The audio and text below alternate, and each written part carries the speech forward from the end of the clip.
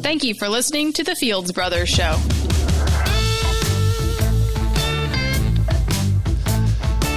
Well, is there ever a time where the devil is actually glad for you to read the Bible? You know, a lot of times we hear, boy, the devil just hates it when you read the Bible. Well, I think there is a time when the devil is actually glad for us to read the Bible. So I want to talk a little bit more about that. But before we get to that, got a couple of other things. First, let me let you know that this is the Fields Brothers Show podcast. I am Jeff Fields. And I guess that would make me Roger Fields. And we are glad you're listening. We are two brothers coming in this podcast from a relatively undisclosed location in central Kentucky. And I don't care if you tell them where it is. Go ahead and, We're south of between Lexington. Well, they don't care. Anyway, we are co-authors of the book Breaking the Hex, Life with God After the Cross Killed Religion. So we got that in early, so we didn't forget about that. And we just enjoy doing this and have a lot of fun doing it and hope it's a blessing to you. One thing before I get to that, Roger, I forgot all about last time we recorded. Forgot to ask you, I heard that Mom had blocked you on her cell phone. What's the story behind that? I'm telling you what, I was afraid it would where is eventually come to life that. headed when your own mother blocks you? Well, I kept calling her. She hasn't blocked me. Yeah, so I know. I don't know what you did, but that does tell us something. I would call her to go directly to voicemail. And I thought, well, she had her phone off or something. Then I called again. And it was, hours later, she hadn't returned my call, hadn't called me back. And so, I tried again. I tried 3 times. So then I texted. I said, I forget what I said to her. Something like, is your phone working or what? She said, well, yeah. And so then she calls me and she goes, she says, I may have blocked you. Okay, well, I would like to be unblocked if that's a possibility. For the record, I did not tell her to do that. Yeah, right. So she's been trying to block some, spam calls and stuff, and she blocked me. I think that's what happened. So anyway, I think she got it fixed. But. Okay, well, good. All right, I feel better now. I was a little worried about that. So, yeah. I want to talk about the Bible. Got one thing I want to do before that, but we're going to be talking about, I've got a list of, kind of similar to your list you had a couple weeks ago about the unhelpful phrases. What did you call that? Dysfunctional Christian phrases. Okay, this is kind of a take off that specific to the Bible. I've got it titled Misleading Quotes About the Bible. And I want to talk about why we should not elevate the Bible too high. Now, I realize for some people that just sounds... Yeah, you're a liberal, anathema. Obviously. You're a heretic. Other than that, and so where do we go from here? That is not the case. But before I get to that, I've got another list for you. I've got 3 different lists to get through here in this short 25-minute podcast that is just going to zip by. It occurred to me the other day, I'm noticing things that are letting me know that I'm getting old, Roger. So okay, I've got a list of... I'm impressed if this is just now dawning on you, but okay. So these are... How old are you, Jeff? You got a big one coming up this year, don't you? I was 59 back a few months ago, so I am really close to that. 59 and a half, you can take money out of your retirement accounts without paying a 10% penalty. There you go. That's so spoken from a financial services advisor. I don't plan on needing to do that, but it's nice that if I needed to take some out, I wouldn't have to pay the penalty. But so I thought... there's a couple of things I've done recently that it just occurred to me, this is the type of thing that older people do. Like what? What did you do? And so I thought, well, I'm going to list these. And I immediately came up with 2 or 3, and I thought, well, okay, maybe I might be able to come up with 4 or 5. I've got 11 of them. Here, so okay, we'll go these. The first one, I've started in the last month or 2, I've started using one of those weekly pill containers. You know what I'm talking about? Where they have 7 different... Okay. Do you use one of those? Okay, I do only because Lori has got me started using it because I wasn't taking my vitamins. Yes, I am blaming this on Lori. She would give me these vitamins, I would forget to take them, and then she would ask me, "Did you take your vitamins today?" And I would say, I don't remember if I took them or not. All right, there you go. Now we can just look and say, okay, it's Tuesday, and Tuesday's vitamins are still there. So aren't those? I've got 2 vitamins I take, and aren't they wonderful though? That's a wonderful invention to be able to see. I guess, so every couple of weeks I load up a couple more. So, but anyway, that is something older people do. I don't take medicines. I'm not on any medicine, but I take vitamins. Yeah, I take a multivitamin and vitamin D. Lori's got me on all kinds of vitamins, so I don't even know what some of them are. When she gives it to me, I take it. I don't even ask any questions. Number 2. Okay, we got to move quick on this. Sorry, I'm bogging things down here. Okay. This one I am more regularly lately. I've noticed I've been asked by clients when I'll be retiring. As a person who works in the financial services industry, I have clients, and occasionally now they didn't used to ask this. How long do you think you'll be working before you retire? So, number 3. I'm watching Wheel of Fortune more than I used to. Oh gosh, I have not succumbed to that one. Holy moly! So I'm thinking, okay, that's something older, but Okay. it's, Pat right. Sajak, he does a great job. I'm getting, so that was number 3. Number 4, I'm getting senior discounts without asking. Yeah. You get that? You go to fast food places and Sometimes, they'll give you a yeah. discount. You wonder why? Then, okay, we're there. Yeah, Number 5, we've just ordered something from Amazon that I'm rather excited about getting. It hadn't been delivered yet. We just ordered a couple days ago. I'm getting a knee pillow to help me sleep more, keep my spine in a better place while I sleep at night. So I think only older people get excited about buying a knee pillow. Yeah, so. Blessings trying to use that. I've tried. Okay. Number 6, I think this is. More and more often when Teresa and I go eat out in the evening, we are home by 6:45. Oh, Go out yeah. for dinner. Oh, yeah. Oh, totally. Well, we do that. See, 2 advantages of that. If you go a little bit early, 2 advantages of that. You beat some of the crowds. You get in a little bit easier, and you get home in time to watch Wheel of Fortune. So it's kind of Oh, that's a boy. two for Okay, there. you are on a downhill slide here. Number All right, number 6. More and more, I do not like wearing a tie. My job most days have to wear a tie except for Memorial Day to Labor Day, so I'm really looking forward to Memorial Day. So I am freed from having to wear a tie. So most laugh of all us you go want. through that in our 30s, Jeff, and you're just like, okay. The next one, I think this is number 8, maybe. I don't recognize most celebrities. Like, some, like Yeah. Wheel of Fortune will have a celebrity game show or something like that. And I don't know who these people Yeah, are. that happens There a are lot, worldwide celebrities that everybody except me knows, and I don't know them. Yeah. The next one, this is number 9, I think. We went to Pigeon Forge, and for those that don't know, Pigeon Forge is a popular tourist spot about 3 hours Yeah, in and that's Tennessee. a place in for the Smoky older Mountains. people, too. Well, You realize this, Jeff? well, yeah, don't you? that's true, Okay. but I've got more than that. We went to Pigeon Forge during the week to avoid the crowds, and I thought, that's what older people do. They Yeah. go on Monday through Friday. So Yeah. I'm still working. I'm not retired yet, but I can take off pretty much when I want to. So I thought, well, that's something older people do. And in conjunction with that, we went to Dollywood to see the musical shows. Now that's something definitely older people do. Yeah. Younger people go to Dollywood to ride the rides and things like that. right. We went to see the musical shows. That's number 10. And number 11, indication that I'm getting old is that I took the time to write a list of indications of that I'm getting older. So, Well, Jeff, there you go. you have any advice? Since you're the older brother here, do you have any advice for me as I am aging?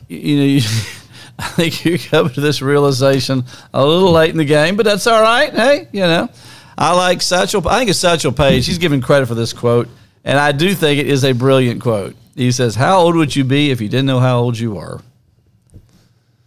And if you did, think about it. You ever thought about that? If you Say that did not again. know, how old would you be if you really did not know how old you were? If you did not know what year and that you were born, and you're just here, you say you had amnesia, you forgot, you did not know. How old would you think you are? Well, you think you are, okay. Yeah, what would you be? What would you Yeah. act like, or what would you kind of adopt as your assumed, number of years on this planet? Do you know who Satchel Paige was? Yeah, he was a football player, wasn't he? Baseball or football?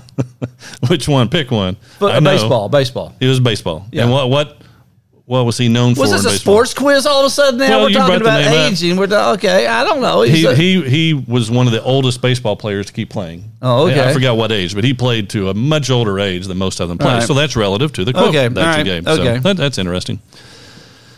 So dysfunctional phrases, Christian phrases you mentioned the other day. I've got 6 misleading quotes about the Bible. There are a lot of good quotes about the Bible. There was 2 or 3 things 2 or 3 of these I came up with just off the top of my head that I remembered, but then I Googled it, and you can find out. I found a list of 60 or 80, and a lot of them are good, but these are ones that I don't think are so good. So tell me what you think of these. Number 1, I'm sure you've heard this one. This book will keep you from sin, or sin will keep you from this book. You heard that one? I have heard that many times, yes. Think I'm making too much of this? It's not like it's totally inaccurate. Right. There's a sense that, you read scriptures, it does make you aware that there is a God in your life. And hopefully you come to the realization through scriptures that Jesus paid the full price for your salvation on the cross. I don't know. I think it's a little bit simplistic to say it that way. Yeah. I think that what they're saying is this book will keep you from sinning. That you won't Yeah, if you sin just- as if you much, just read as and much- just sinning will read keep more. you from this book. Well, yeah, and that there's a lot of people in the world Right. that don't have the book, for one thing. So Right. are we just Right. assuming they're sinning all the time because they don't have the book? And then there's a lot of people that do have the book and are in the book a lot that are still sinning all the time. Right. So anyway. Yeah. And I see what your problem with that statement. Okay. Second one, I saw this recently. This is from a fairly well-known, and I'm not attaching any names. I didn't even write the names. Some of these, most of these I don't even remember. But some of these were, by well-known people in the past. Quote, "The Bible is the rope God throws us to ensure he and we stay connected while the rescue is in progress." No, I don't agree with that. No. So why would you not agree with that? Well, because it completely negates and leaves out the gospel. That's Yeah. why.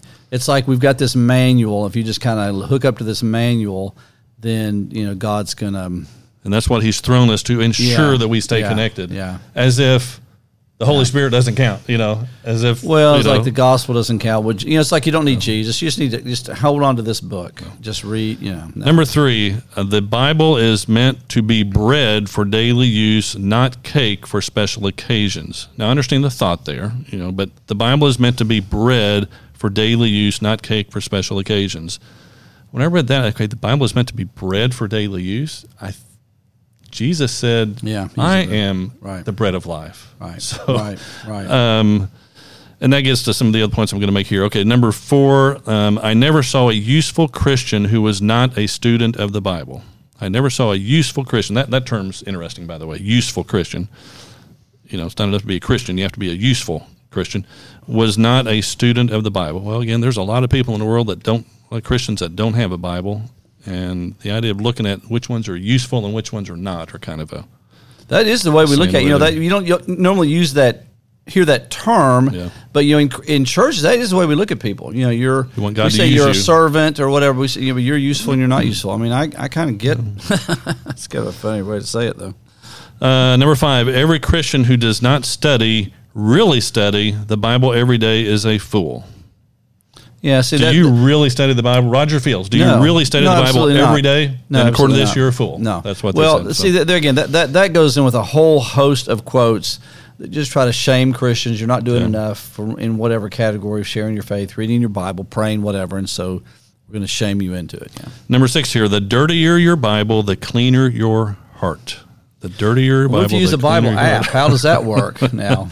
Yeah, I guess that's kind of a dated phrase there. Yeah. But see, the whole idea that the more, we're into volume. Okay. This is what that's really saying is, and this is across the board in Christianity. We believe in quantity. It's how much you pray. It's how much you read the Bible. It's how much you go to church. There's always an unattainable goal. It's nebulous. It's always volume. It's how much stuff. How much do you do? You don't do enough. If you just do a little bit of prayer, a little bit of Bible reading, go to church occasionally, that's not enough. It's amazing. And even people ask for prayer. I need a lot of people praying for me. It's like volume. We got to get a lot of. It's kind of an interesting dynamic. That we are into just a whole quantity. If we just do a lot of this, then we're going to get the results we want. And you always need a little bit more. It reminds me of that old quote of how much, I forget, some real wealthy, famous person, how much money does it take to make a person happy? And just a little bit more than he has. And it's kind of like, how much activity does it take a Christian to feel good about themselves? Just a little bit more. Or to be acceptable to God. How much Bible reading does it take to be acceptable to God? Just a little bit more than what you're doing. Than whatever you're doing, yeah. Yeah. How much you got to pray to be acceptable to God? A little bit more than what you're doing. Or to feel good about, who you are before God. Yeah. So no matter how much you do, there's always a sense of a little bit more. So that goes along with that. But anyway, but 4 thoughts. So this is not exactly a list, but just 4 reasons, I guess you would call these, of why we should not elevate the Bible too high. And this first one is the main one, and it touches on these quotes that I just read, is that the Bible ends up being a substitute for Jesus Christ. The Bible ends up being a substitute in a person who tries to be a substitute in our lives for Jesus Christ. The thing about it, it's the bread. No, Jesus is the bread. Well, it's the link. No, Christ is the link. We're in Christ. He's in us. That's the connection that ensures that we stay. That's the rope, or he's the rope in that way. But it's the idea that the Bible is a sign. It's not the destination. It points us to Jesus. It's not the destination. It made me think about, if you were going to Orlando, Florida, say, and you got to the southern part of Georgia and you saw a sign that said X number of miles to Orlando, and you just stopped and camped out around the sign, and just celebrated and enjoyed your vacation around the sign. Well, you're not there yet. I mean, Jesus, I think, pointed this out to the Pharisees. You read the Bible or study the Scriptures because in them you think you have life, but they point to me. Right. In other words, that it's like you either see the Bible as an end or as a means to an end. I think it's a good means to an end. Right. I think through the Scriptures, you learn about Jesus and what he accomplished for you. But when you see the Bible as the end of itself, you just got to read the Bible to read the Bible because somehow it makes you more spiritual. That is a trap. That is dysfunctional. And that's John 5:39, and I had that written in here, that it puts Jesus on the same level as a book. And we talked about, and I saw you got involved in some comments on Facebook. I saw that the other day. But this thing of the written word and the living word. Yeah. Okay, Jesus is the living word. The Bible is the written word, but that's putting Jesus on the exact same level as a book. And so, it's not that we're putting the Bible down. I read the Bible these days. I read it and think about it more than probably ever. Well, I went back when I was preaching full time. I guess in there. But other than when I preach to prepare a sermon, I think about it, read it all the time, but never. But it's always to see who Christ is and what He's done. And so the reason. It's just we want to elevate Christ. So we're not putting down the Bible. We're elevating the Son of God, the Lord Jesus Christ. Well, yeah, I agree. But to my point was, and what I said later on in that thread on Facebook, is I do not believe in the written word. I mean, flat out. Yeah. The Bible is Scripture, inspired by God, Scripture. Jesus is the Word. There is no distinction in the Bible between living Word and written Word. The Word became flesh. Yeah. The Word did not become papyrus. Is that what they made it out of? Yeah. Papyrus? Well, something, parchment of some kind, didn't become, became, the Word became flesh, became a person. And what God was communicating was not on paper or papyrus. And we put, we do that to the church. I don't want to get off on that tangent, but we do that to the local congregation. There's so many substitutes for Christ. That verse that keeps coming to my mind all the time. There's one mediator between God and man, the man Jesus Christ. I heard someone say one time that they described as a yearly convention. This is kind of a weird way to put this, but it made a decent point. It said there would be a yearly convention. The Bible would be the three things attending this convention: the Bible, the church, and Mary. And it said the three of them would weep over how they've been exalted above the Lord Jesus Christ, or something to that effect. Of course, the Mary being reference to the Catholic Church and all that. But I think there's some element of truth to that. And so, in all this, again, the Bible is an incredibly valuable book and a gift to us. But it points to the Lord Jesus Christ. It's not Jesus Christ himself. I think all you have to do is look at history. I mean, for the first, 300 years of the church, they didn't have a compiled Bible the way we have. Right. What did they have? They had a story we call the gospel. They called the gospel, and we call it the gospel, of what Jesus had done for them. And they had the Holy Spirit. And they had each other. Mm-hmm. And that's pretty much it. Now, Paul would write letters to individual churches to kind of help them navigate through what they had. And they had Old Testament scriptures to compare well, not things all to of them see did. Them. Well, true, yeah, not all of them. I mean, the Jewish ones did. The Gentiles, what did they have? They had nothing. And so, so you have to think, they couldn't do a Bible study. What did they do? They didn't have men's Bible studies. They didn't, It struck me one time when I read something, made me think, okay, if we were all illiterate, how would we function as a church? The average church, if it was illiterate, how would they function? Because so much of it is built around studying a book with that, essentially. So, the Bible ends up being a substitute for Jesus Christ. And so I don't think Jesus Christ doesn't want, the Bible is not the Word of God. And like you said, just pointed out again here, the New Testament, it's amazing. Jesus and the New Testament writers never refer to the Old Testament as the Word of God. They always say Scripture says, or it is written, or Moses and the prophets. Right. Number two, our second point here is that it gives us a sense of false control. When we elevate the Bible too much, it gives us a false sense of control because it takes the place of trust. Because it all depends on how well I know this book. I can control that. I can control how much I read. I can control how much I memorize. I can control how often I meditate on it. And I know for years, this was kind of my way of growing spiritually. The more time I do that, the more I'll grow spiritually. And that takes no trust because I can control that. So that's my second point. All right. Number three, when we elevate the Bible too high, it puts intellectual people on a pedestal.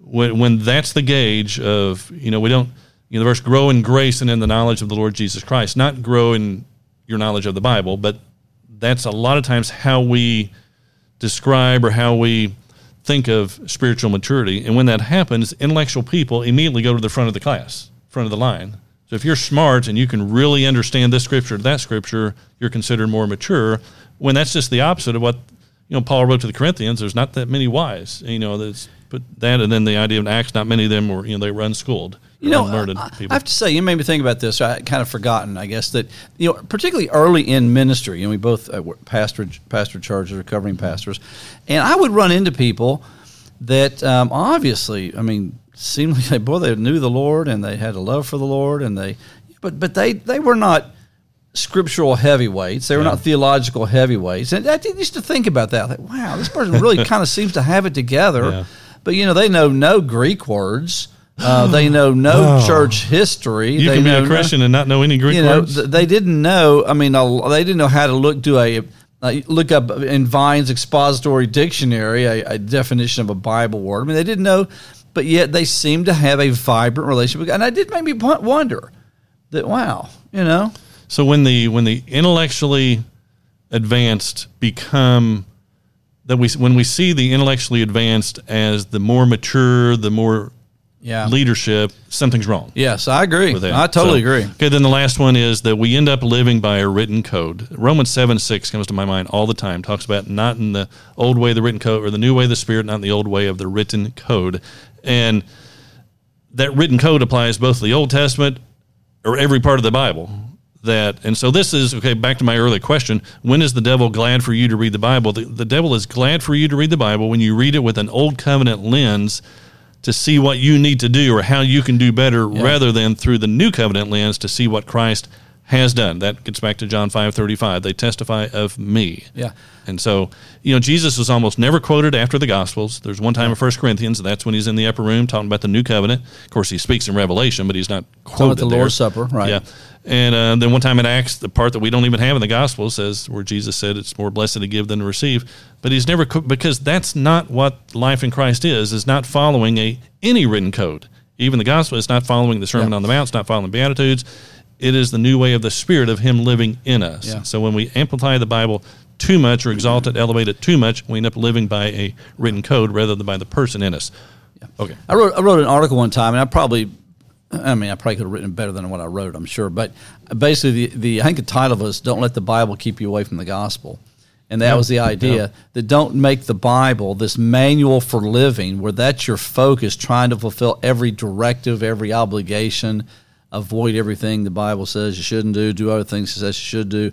And that becomes what consumes us, not what Jesus accomplished for us not on the cross, not the good news, but these good obligations. And there's so many ways, without saying it bluntly, that we kind of leave, particularly a new believer, the impression is, here's what you're going to, it's the bait and switch. It's free, glad you're in. Then once they're in, boom, here's this stack of books that you need to...